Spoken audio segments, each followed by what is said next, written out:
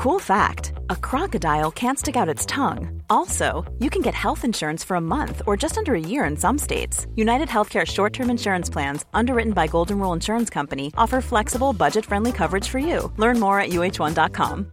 Ready to pop the question? The jewelers at BlueNile.com have got sparkle down to a science with beautiful lab-grown diamonds worthy of your most brilliant moments. Their lab-grown diamonds are independently graded and guaranteed identical to natural diamonds, and they're ready to ship to your door. Go to BlueNile.com and use promo code LISTEN to get $50 off your purchase of $500 or more. That's code LISTEN at BlueNile.com for $50 off. BlueNile.com, code LISTEN. Ryan Reynolds here from Mint Mobile. With the price of just about everything going up during inflation, we thought we'd bring our prices down.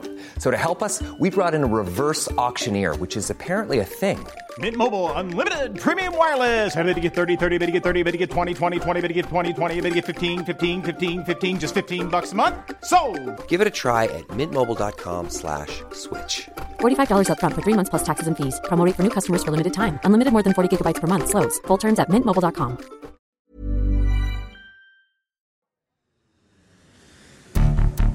States like these and their terrorist allies constitute an axis of evil. Not merely peace in our time, but peace in all time. Continued cooperation for world peace. All those who have fought against oppression. This country deserves a break from politics and a permanent break from talking about Brexit. Hej och välkomna till Utrikespodden med mig Axel Hellman och såklart Sebulon Kalander. Hej Axel.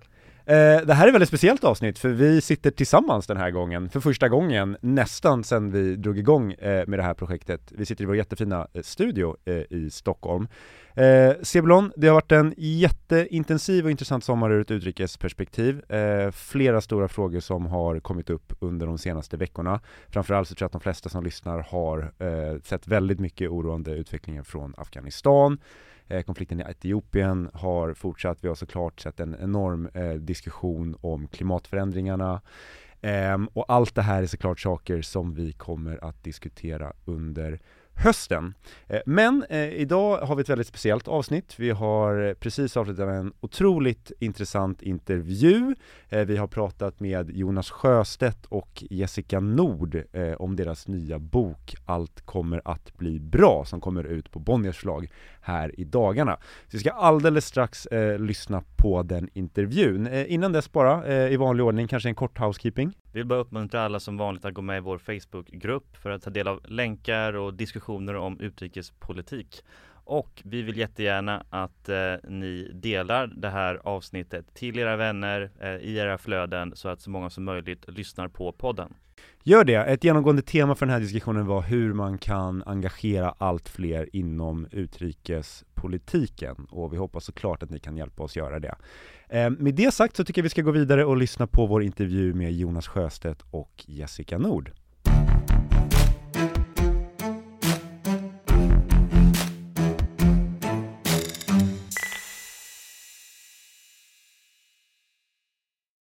Då säger vi varmt välkomna till Jonas Sjöstedt och Jessica Nord. Jonas, du skriver böcker och artiklar och är för detta partiledare för Vänsterpartiet.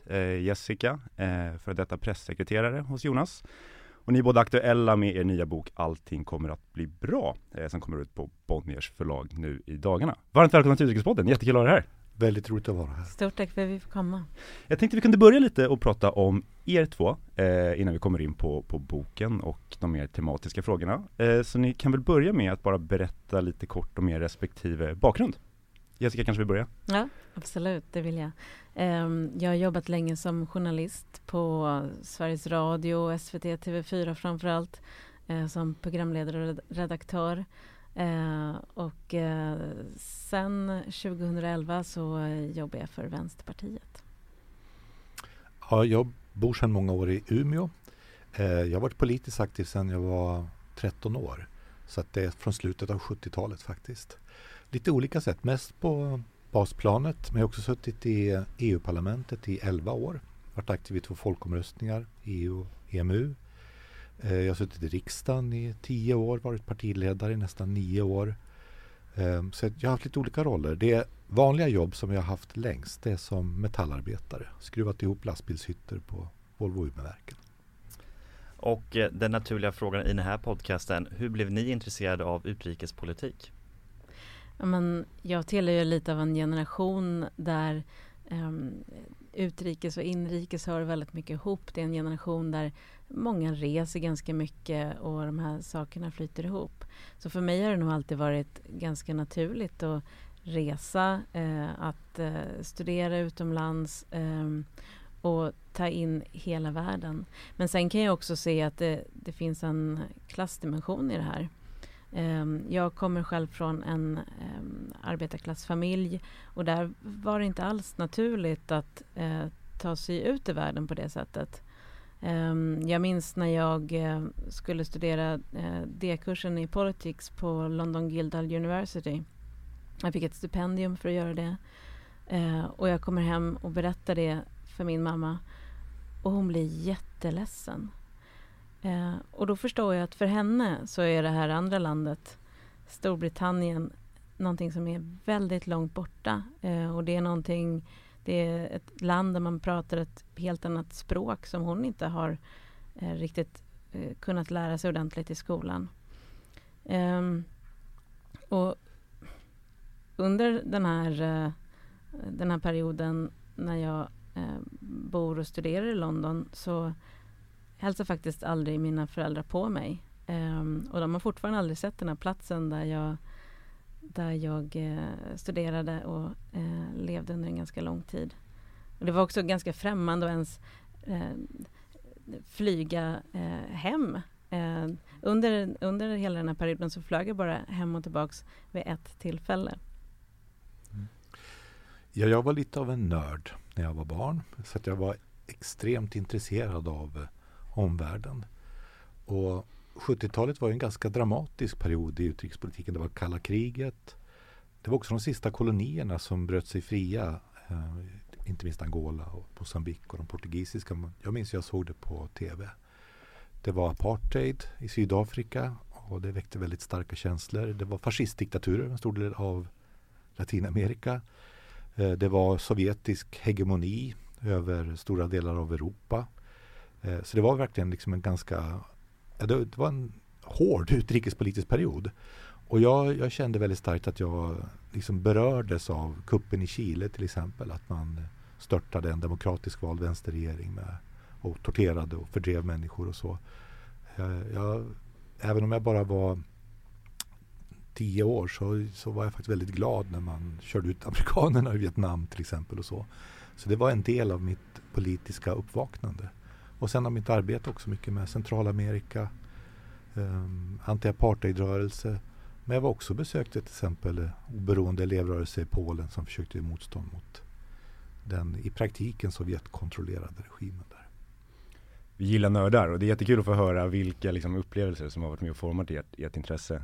Jätteintressant att höra Jessica. Jag bara tänkte på det, en liknande vad ska man säga, aha-upplevelse som jag har på ett sätt var, jag har en farmor som är 103 år nu. Och jag har ju bott väldigt mycket utomlands, jobbat utomlands och studerat utomlands, lite som du säger, liksom, ny värld, bland annat då i London. Och jag kommer ihåg att vi pratade och berättade hon att hennes första utlandsresa någonsin, då var hon 19 år tror jag. Och då åkte hon till Åland. Och för mig var det lite av en sån här, ett uppvaknande, man inser hur privilegierat det är att få möjligheten att bo i massa olika platser och sett så mycket i en relativt ung ålder. Så det var intressant att höra ett liknande perspektiv på något sätt. Jag tror där också att dels det du beskriver är lite av en generationsklyfta och för mig handlar det nog också mycket om en klassdimension. Att jag tror att lite beroende på hur man är uppväxt så har man olika förhållningssätt till omvärlden och jag tror att om man kanske har mer av en medelklassbakgrund så blir det naturligare att resa ut i världen och känna att man har en tillhörighet och att ta plats.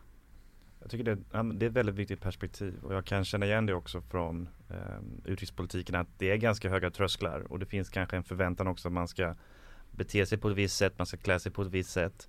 Och ett mål med den här podcasten är ju att försöka sänka de trösklarna och visa att man behöver inte vara särskilt begåvad för att prata om utrikespolitik.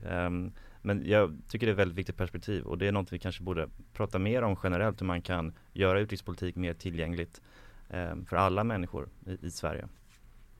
Om vi då kommer till boken, som jag sa tidigare så är den helt aktuell nu. Kan ni berätta lite om processen från det här intresset från omvärlden och för politiken, där ni har långa karriärer båda två. Hur kommer det sig att ni valde att skriva den här boken och varför just nu? Jag är själv lite förvånad över att vi sitter där med den här boken nu. Det var aldrig meningen att det skulle bli en bok. Under mina år med Jonas så har jag skrivit någon slags dagboksanteckningar, väldigt ärliga och osensurerade, där jag bara har skrivit ner vad som har hänt på dagarna med Jonas. Det har handlat om möten som man inte kunde berätta om när de skedde, hemliga samtal, vad man egentligen har tyckt och tänkt och vad som har skett i de politiska kulisserna. Och egentligen hade jag aldrig tänkt att det där skulle bli en bok, men när Jonas skulle sluta så tänkte jag att jag skickar det här till honom. Så om han skulle vilja skriva en bok om sitt liv någon gång, så har han i alla fall lite anteckningar. Och jag tänkte när vi började skriva här att jag vet ju att de flesta journalister i Sverige och läsare, de kanske i huvudsak är intresserade av det svenska perspektivet. Men för mig var verkligen det internationella en väldigt viktig del av vårt arbete. Och det påverkade oss vad vi gjorde i Sverige. Och det var ju allt ifrån att vi jobbade med europeisk vänster efter den stora ekonomiska krisen. Det blev ganska stora politiska förändringar i länder som Spanien, Grekland och Irland och annat också. Vi byggde ett mycket tätare nordiskt samarbete som blev operativt. Att vi började ta fram gemensamma positioner vid Brexit och sådana saker. Och jag har alltid rest ganska mycket. Jag har rest till USA och studerat valrörelser. Vi har besökt oppositionen både i Vitryssland och Ryssland. Jag har varit i Palestina flera gånger. Så det har liksom hela tiden funnits med. Jag har varit väldigt aktiv i Gui Minhai-fallet om Kina. Kina har blivit allt mer aggressivt, auktoritärt kan man säga också gentemot andra länder. Men det finns en fråga som kan säga följer mig genom hela mitt ordförandeskap genom boken, och det är den kurdiska frågan. Partiet HDP i Turkiet som ju då väcker ett hopp hos många om ett demokratiskt Turkiet och respekt för minoriteter, men som sen tusentals av deras företrädare slängs i fängelse. Det är kurderna i norra Syrien som slår tillbaka IS. De är liksom marktrupperna som besegrar den islamiska staten, och sen låter man Turkiet rulla in och anfalla dem i ryggen. Och det där har berört mig väldigt mycket. Det har varit en viktig del av mitt ordförandeskap. Så jag tänkte att jag vill inte lämna bort det där. Jag vill att det där ska vara med. Hur blev den frågan så viktig för dig? Det började ju med att jag blev inbjuden av Kurd i Sverige. Jag har jobbat med den tidigare i EU-parlamentet och så, men som en av många frågor. Och på något sätt, det berörde mig så mycket när jag var där. Jag träffade, och det blev liksom inte bara politiskt, det blev personligt. De här vännerna, varav många sitter i fängelse idag, det är personer som jag liksom känner och som jag högaktar. Jag kommer ihåg när jag träffade Selahattin Demirtas och man visste att de skulle fängsla honom. Vi möttes här i Stockholm och jag märkte ju på honom att det var en sorts sorg att han visste att han skulle tillbringa år i fängelse borta från sin familj och sådär. Men han gör det här, han åker tillbaka, han fängslas och nu sitter han i Edirne, ett säkerhetsfängelse. Bara för att han talar för demokrati och mänskliga rättigheter och kurdernas rättigheter. Och man får ju liksom det går inte att låta bli att fortsätta åka på hans rättegångar, att stå utanför fängelset och att liksom vara där. Och det berör mycket. Du svarade väl delvis inne på det jag ville fråga om nu, men nu har ni skrivit den här boken. Genom den processen att sitta ner, gå igenom de här upplevelserna som ni har varit med om och faktiskt skrivit ner det. Skulle ni säga att ni har fått några nya perspektiv på er själva, era politiska gärningar eller på omvärlden under den här processen med boken? Ja men absolut. Det är otroligt givande att sitta och skriva ner allting som har hänt. Man får ju ett helt annat perspektiv på vad som har hänt och ser helheten i de skeenden som har varit. Jag tycker också man ser linjerna i efterhand. Och det gäller både inrikespolitiken där jag kan se att Stefan Löfvens och Socialdemokraternas projekt från början var att gå högerut. Och det skapar en rad konflikter som man sen kan se i boken. Och det ser man ju i efterhand. Men man kan ju också se utrikespolitiska linjer. Man kan se hur flyktingavtalet med Turkiet får oerhörda konsekvenser för Turkiets maktställning gentemot Europa. Och vi varnar för det då när det sker. Men vi förstår nog inte riktigt hur rätt vi har. Man kan se hur Kina systematiskt, steg för steg bygger ut sin ekonomiska makt med Belt and Road och så över omgivningen. Men också växlar över till att plötsligt bara liksom bedriva ren utpressning mot olika länder. Och rätt som det så är den kinesiska ambassadören i Sverige läxar upp enskilda journalister om att de inte får skriva saker och sådär. Va?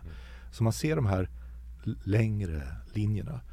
Och en sån där linje som ju finns och som är väldigt oroande, det är ju framväxten av en ny typ av auktoritära regimer som är nationalistiskt auktoritära.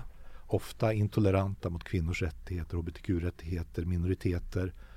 Och det blir en sorts märklig likhet mellan länder som kommer ur helt olika historiska erfarenheter. Ungern, Polen, Turkiet, Ryssland, Trump, Bolsonaro. Så att det liksom, vi står inför det fanns ju en väldig optimism efter murens fall, apartheids. Liksom, det hände så mycket bra. Man har tänkt att nu kommer demokratin. Och sen växer det här nya auktoritära fram. Och det kan man ju också se i omvärlden. Också ibland vår handfallenhet inför det. Och det var ju också så att vi satt ju där och skrev boken, och i processen när vi såg sammanhangen Erdogan, Trump, Sverigedemokraterna som växte fram i USA och såg allt det mörkret. Så det var ju någonstans där som vi famlade efter vad ska egentligen boken heta? Och det var då också som vi kände att vi vill ju faktiskt stå för någonting annat. Vi vill stå för att det finns ett hopp. Tillsammans så kan vi faktiskt ändra på sakerna och göra samhället bättre. Och det var ju lite grann i det vi hittade till titeln Allt kommer att bli bra. Vad tror ni det är som driver på de här strömningarna i global politik som driver fram de här auktoritära ledarna? Det är ju inte bara i västerländska länder, utan det är som du nämnde Bolsonaro, Modi kan man hävda i Indien och så vidare. Nej, men det har blivit att använda nationalism och kan man säga reaktionära strömningar som finns i en del befolkningar och spä på dem. Det kan vara antisemitism också i en del länder. Det har blivit en nyckel för det som regel är högerrörelser i någonstans. Och det har blivit så effektivt att använda det här och spela på den här rädslan för utlänningar, och det är ju liksom centralt i det här. Och det har också varit en vattendelare i borgerligheten. Och det ser vi ju i svensk borgerlighet idag. Förhållandet till Sverigedemokraterna kokar ner till rent partimässigt då. Men det har varit så lockande att använda det här. Så effektivt att använda det här. Så då har man en Salvini och då har man en Orbán och då har man en Putin. Och det finns på något sätt en manual för att lyckas med det här. Och det är ju regimer som normalt är vänliga till vissa storföretag som spelar ut svaga grupper mot varann och sådär. Och vänstern har ju behövt liksom försöka begripa det här. Hur ska man bemöta en sån politisk motståndare som ibland också lyckas dra till sig grupper som bär på en djup ekonomisk frustration över att det goda i samhället kommer inte alla till del. Men då kan man ju tänka ett vänster-höger-perspektiv, det är det som vi gör som är socialister. Eller så kan man liksom vända det mot dem eller dem.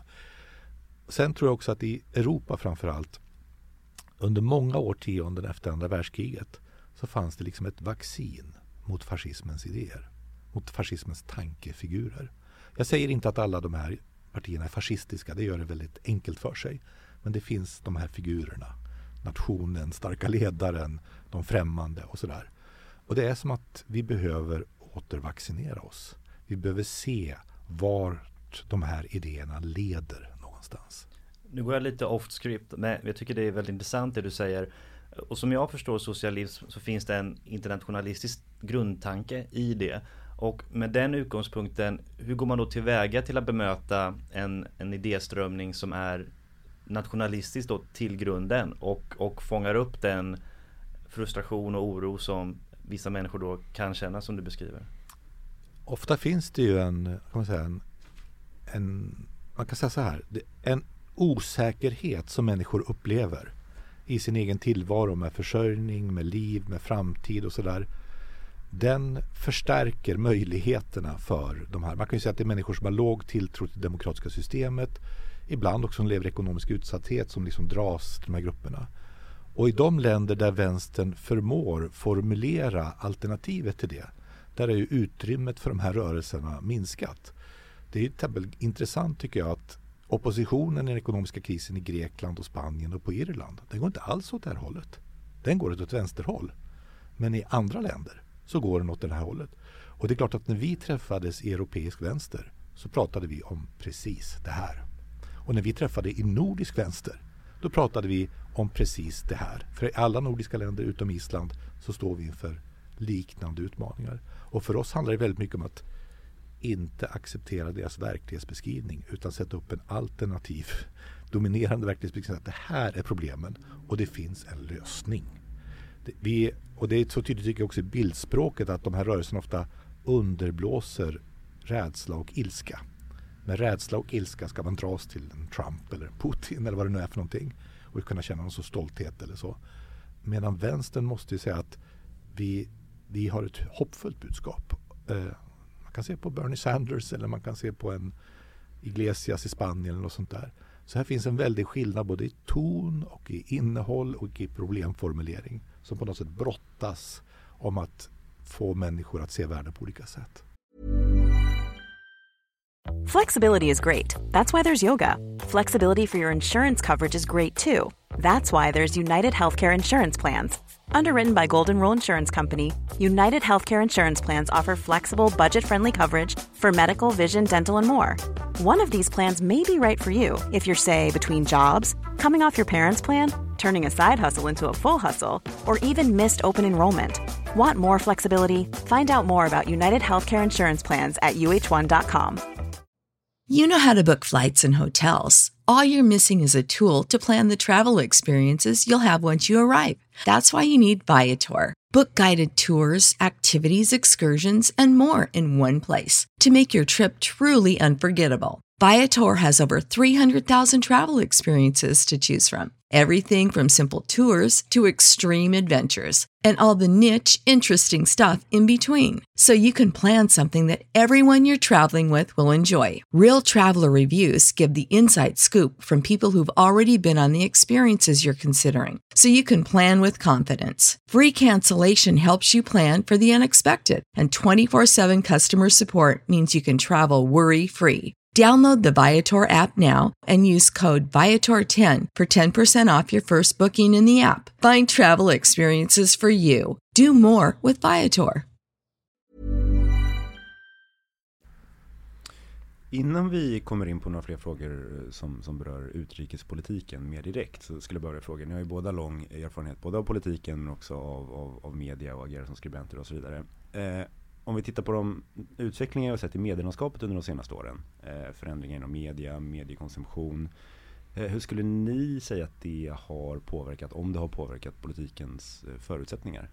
Men jag tror att det har påverkat väldigt mycket i och med att media idag publicerar i ett väldigt jämnt flöde under dagen så gör det att man måste vara mycket mer blixtsnabb på att reagera. Vi kan också se hur en nyhet kan ha en händelseutveckling under dagen bara i det att olika politiker kommenterar från olika håll under dagen, besvarar varandras kommentarer. Sen har vi också sett framväxten av digitala medier som har haft en jättestor betydelse. Inte minst för oss som under en period hade ganska svårt att komma ut i media. Vi upplevde mycket att vi famlade i medieskuggan. Även om vi samtidigt hade stora och välbesökta möten och agerade mycket. Men tack vare sociala medier så kunde vi ändå växa. Och detsamma gäller ju egentligen kring utrikespolitiken där ibland kan det vara svårt för oss att nå ut i utrikespolitiska frågor som ibland upplevs för smala av riksmedia, men via våra sociala medier så kan vi få en enorm spridning. Det har ju förändrat hela sättet att arbeta med politik, de sociala medierna och många människor, alltså någonstans där så inser vi att det är rätt få av våra väljare som ser på Agenda till exempel. Det är en liten skärm. Men det är väldigt många på Instagram. Alltså, så vi måste ju kommunicera på många olika sätt. Och vi hittar också ett språk och vi förändrar oss. För det här handlar mycket om att vi bygger en modernare, vänligare, öppnare, grönare vänster, sådär, inbjudande. Där vi kan gå för egen maskin. Även om media struntar i oss så når vi hundratusentals människor. Och vi kikar väldigt noga på, vi skickar iväg folk. Det är Momentum i Storbritannien och på Demos i Spanien. Och så, jag är i Grekland, jag träffar Bernie Sanders i USA och kollar hur de gör. Man kan inte kopiera exakt, men vi hittar det där momentumet i samspelet mellan stora möten bland tusentals personer, sociala medier, lite folkfest och liksom ett politiskt budskap som formulerar ett eget positivt alternativ. Det hade ju inte varit möjligt att göra för 15 år sedan. För det fanns inte den liksom, tekniken. Och det är några partier som är bra på det och några partier som är mindre bra på det. Och jag ska säga att vi blev allt bättre under tiden då. Av nyfikenhet, skulle ni säga att humor är viktigt i politiken?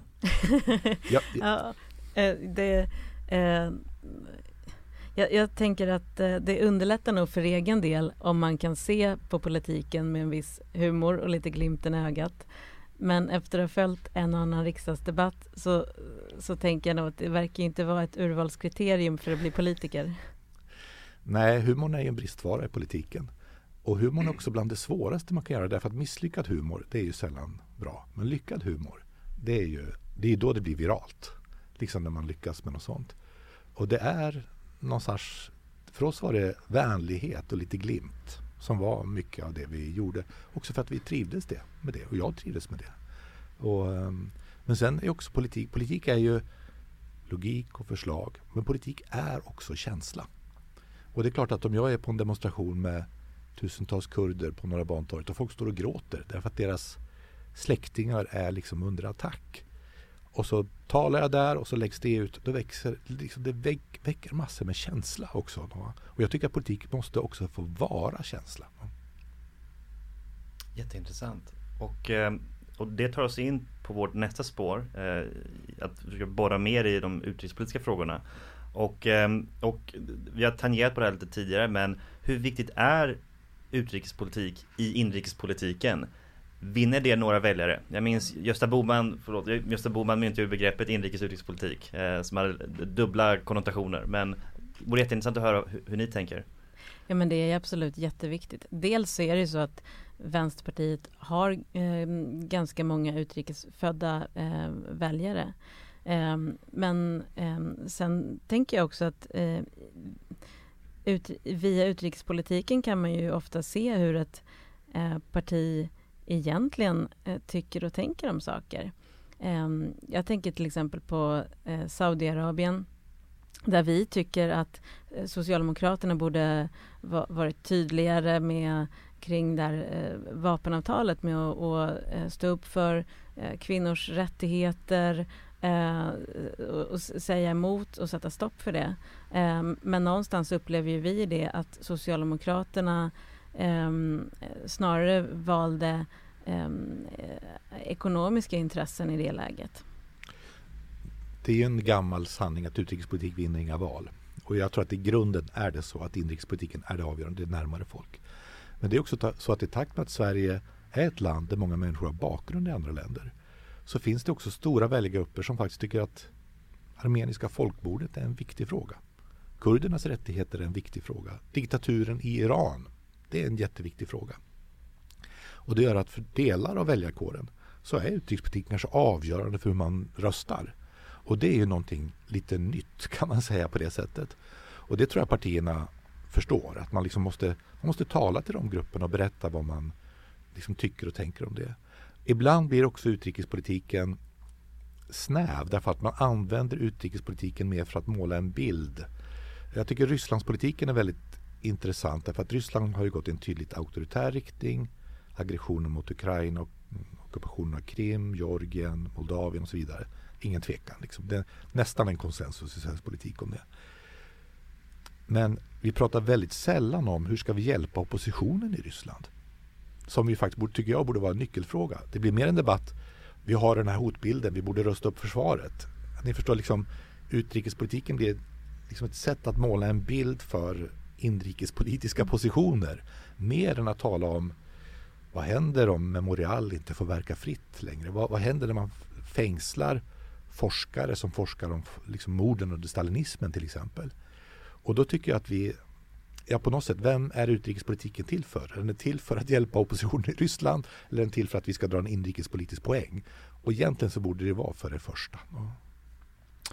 Om vi tittar på boken och den perioden som den här boken täcker, och ni har ju tangerat några ämnen som ni tycker är särskilt viktiga, men vilka skulle ni säga var de stora utrikespolitiska frågorna under den här perioden?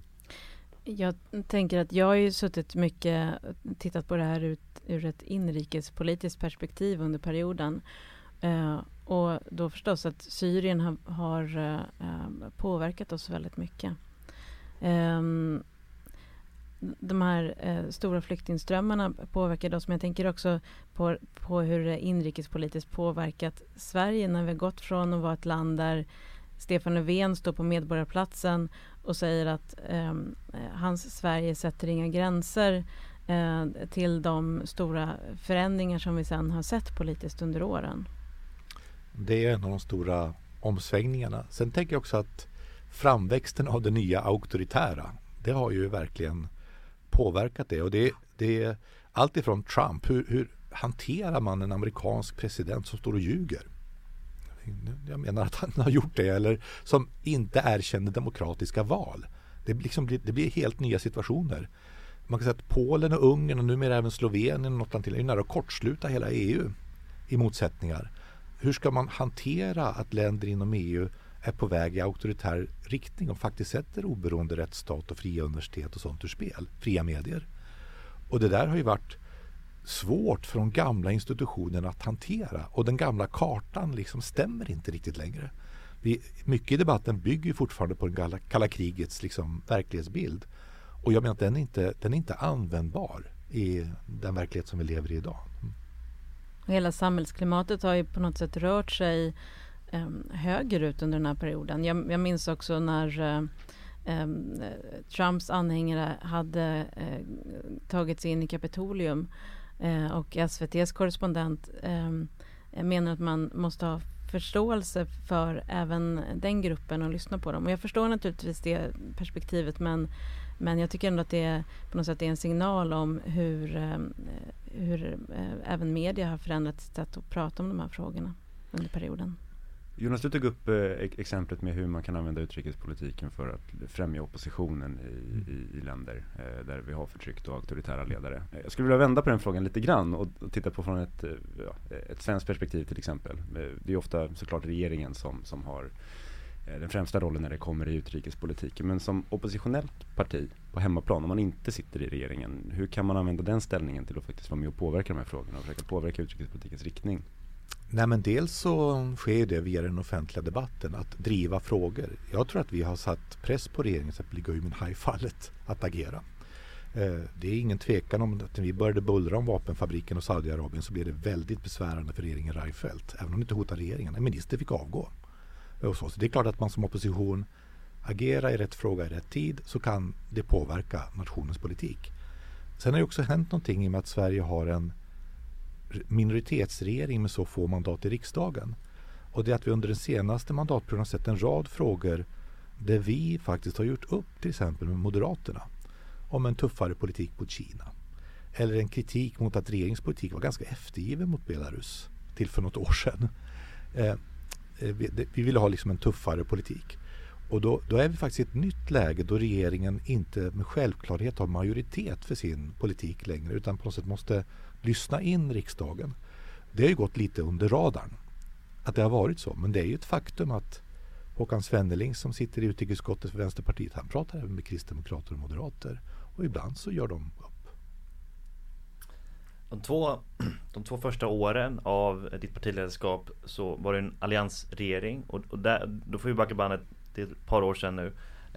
Hur sköttes utrikespolitiken under den perioden, och vilka var de viktiga stridsfrågorna så att säga då? Nej, men det var ju väldigt mycket så att när man tog in en tidigare partiledare för Moderaterna, Carl Bildt, som blev utrikesminister, och på något sätt gjorde man en uppdelning att han sköter utrikespolitiken, Reinfeldt sköter inrikespolitiken, vi lägger oss in så mycket i varandras områden. Och det menar jag präglade mycket av utrikespolitiken och det sätt som man också bedrev den på. Vi hade den stora frågan om ambassadnedläggelser till exempel som blev ju väldigt politisk och så på det sättet. Och den politiken var ju i grunden väldigt USA- och EU-vänlig. Och det menar jag också spillde över till exempel på ett ganska okritiskt förhållande till Turkiet till exempel, som är ett NATO-land. Man räknar dem som någon sorts allierad på något sätt och så. Och det är klart att det präglade den perioden. Jag kan tänka att de borgerliga ofta låtit ekonomiska intressen gå före humanitär hänsyn. Men tyvärr måste jag säga att jag nog kan se det även med Socialdemokraterna. Det såg vi till exempel när det kommer till Västsahara, när det kommer till Saudiarabien och vapenavtalet där. Nu har vi pratat lite om er bakgrund inom partiet, liksom de utrikespolitiska stora penseldragen under de perioderna. Om vi tittar på Sverige som aktör i världen, hur skulle ni beskriva den roll ni tycker att Sverige ska ta i ett internationellt sammanhang? Jag tycker det är viktigt att Sverige har en oberoende och aktiv utrikespolitik där mänskliga rättigheter, inte minst kvinnors rättigheter, men även fattigdomsbekämpning står i fokus. Och Sverige har av historiska skäl en betydande trovärdighet fortfarande. Och vi är också en av de största bidragsgivarna till FN, vilket gör att vi i förhållande till vår befolkning är en tung aktör inom Förenta Nationerna. Och jag tycker det är viktigt att Sverige använder det som man så att säga har för att agera på ett principfast sätt i den här typen av frågor, oavsett var i världen så att säga det handlar om. Och för mig är ju alliansfriheten en av alliansfrihetens största fördelar. Det är att den politiken blir trovärdigare när man inte de facto är med i en militär allians, men länder som man faktiskt borde kritisera. Och det är väldigt uppenbart tycker jag att ekonomiska intressen gör att man tar det försiktigt med kritiken. Saudiarabien kommer ju väldigt lindrigt undan jämfört med andra diktaturer ofta, därför att det påverkar direkt kommersiella intressen. Kina, superkänsligt. Storföretagen vill vara i Kina liksom och så. Hur mycket får man kritisera? Liksom, hur mycket gör en regering? Är på det sättet. Om man skulle vara med i en militärallians, då skulle man också ha den politiska lojaliteten ännu mer tydligt uttalad. Ja, då ska man ju nu liksom, då är man ju med i samma allians som Turkiet eller Trumps USA när det liksom var Trump som ledde det. Och det påverkar politiken. Man ska inte inbilla sig något annat. Och sen tänker jag också att om man nu ska ha en feministisk utrikespolitik så tror jag att man ibland kunde betona de bitarna lite mer. Det är ju först om vi har en jämlik värld med en bra maktfördelning som jag tänker att vi kan skapa ett samhälle där alla har bra levnadsvillkor. Ett av de största avtrycken från ditt partiledarskap på i alla fall Vänsterpartiets politik, det är ju hur man ändrade förhållningssätt till EU-medlemskapet. Skulle ni kunna berätta lite om hur den processen gick till och hur det förankrades internt? Jag tänker att det kan vara en ganska intressant sak att höra lite mer om.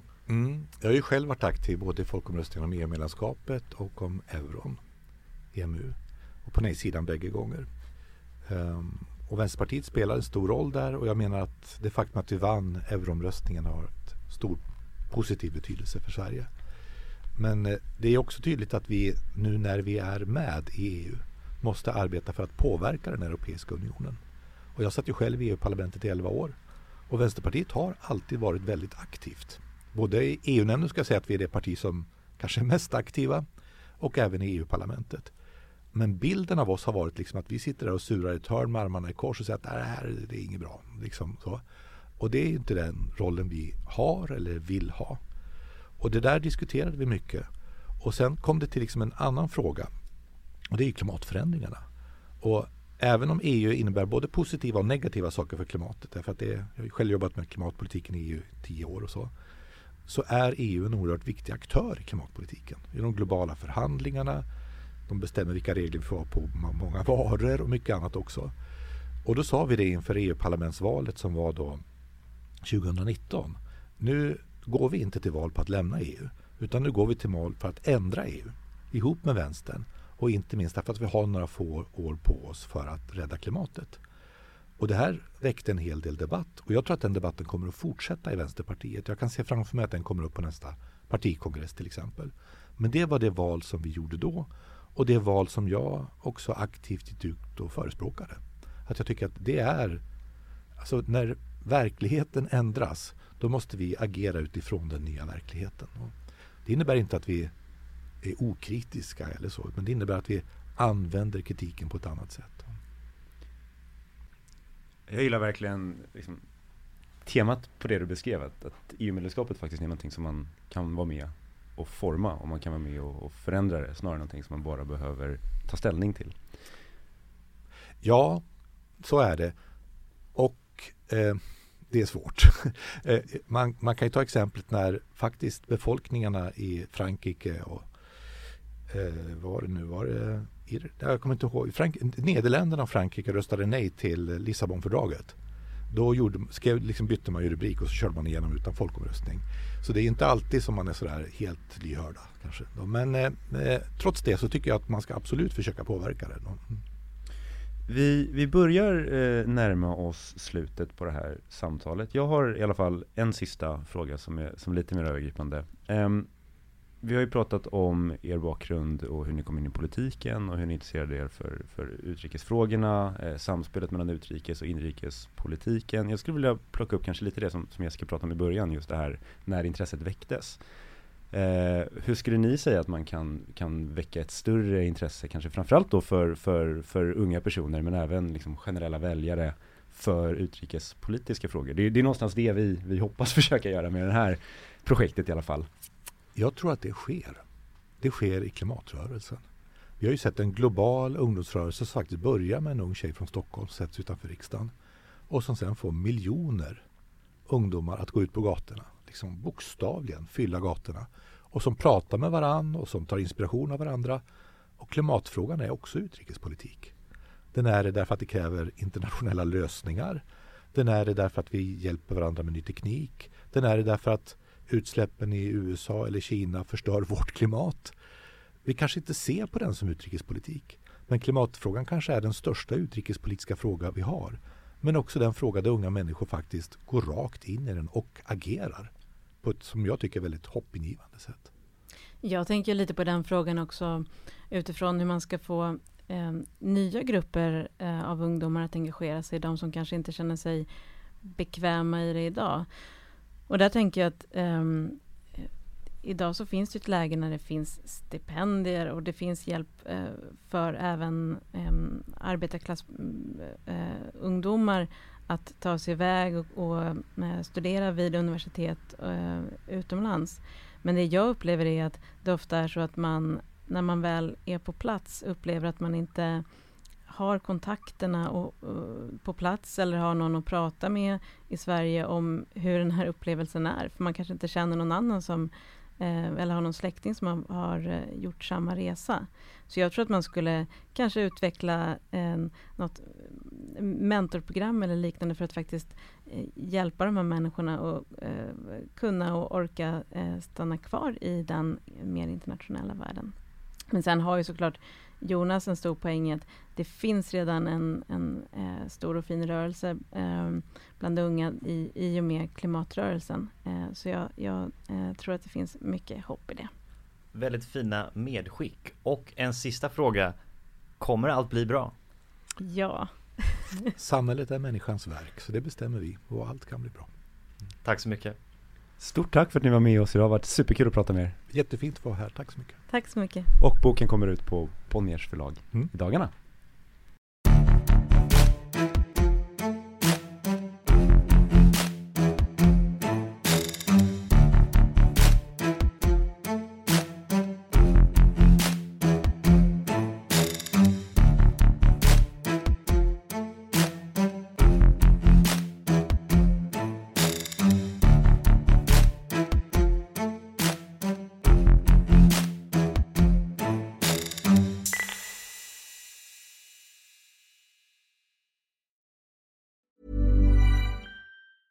A lot can happen in 3 years, like a chatbot may be your new best friend. But what won't change? Needing health insurance. United Healthcare Tri-Term Medical Plans, underwritten by Golden Rule Insurance Company, offer flexible, budget-friendly coverage that lasts nearly 3 years in some states. Learn more at uh1.com.